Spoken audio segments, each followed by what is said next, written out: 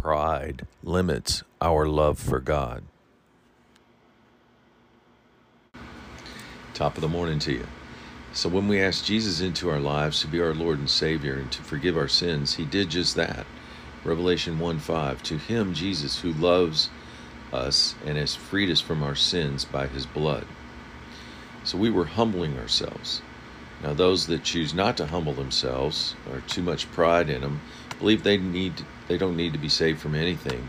After all, they're good people. They haven't murdered anybody or committed any horrendous sins.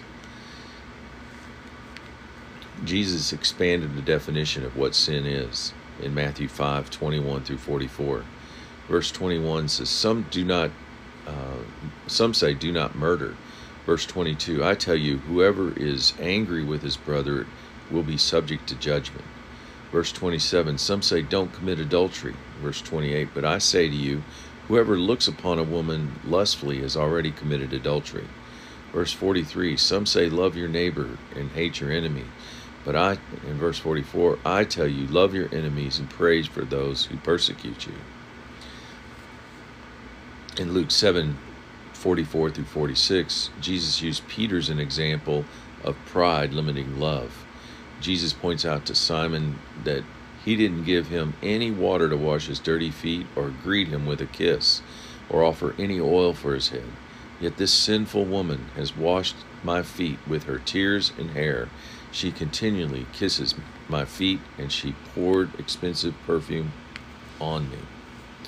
So, why this disparity in love demonstrations? Luke 7:47 explains, those who assume they have very little to be forgiven will love very little. He's emphasizing to Peter that you can be saved, but pride will keep you from appreciating the importance of this gift. So what's the solution? Humility. James 4:6, humble yourself in the sight of the Lord and he will lift you up.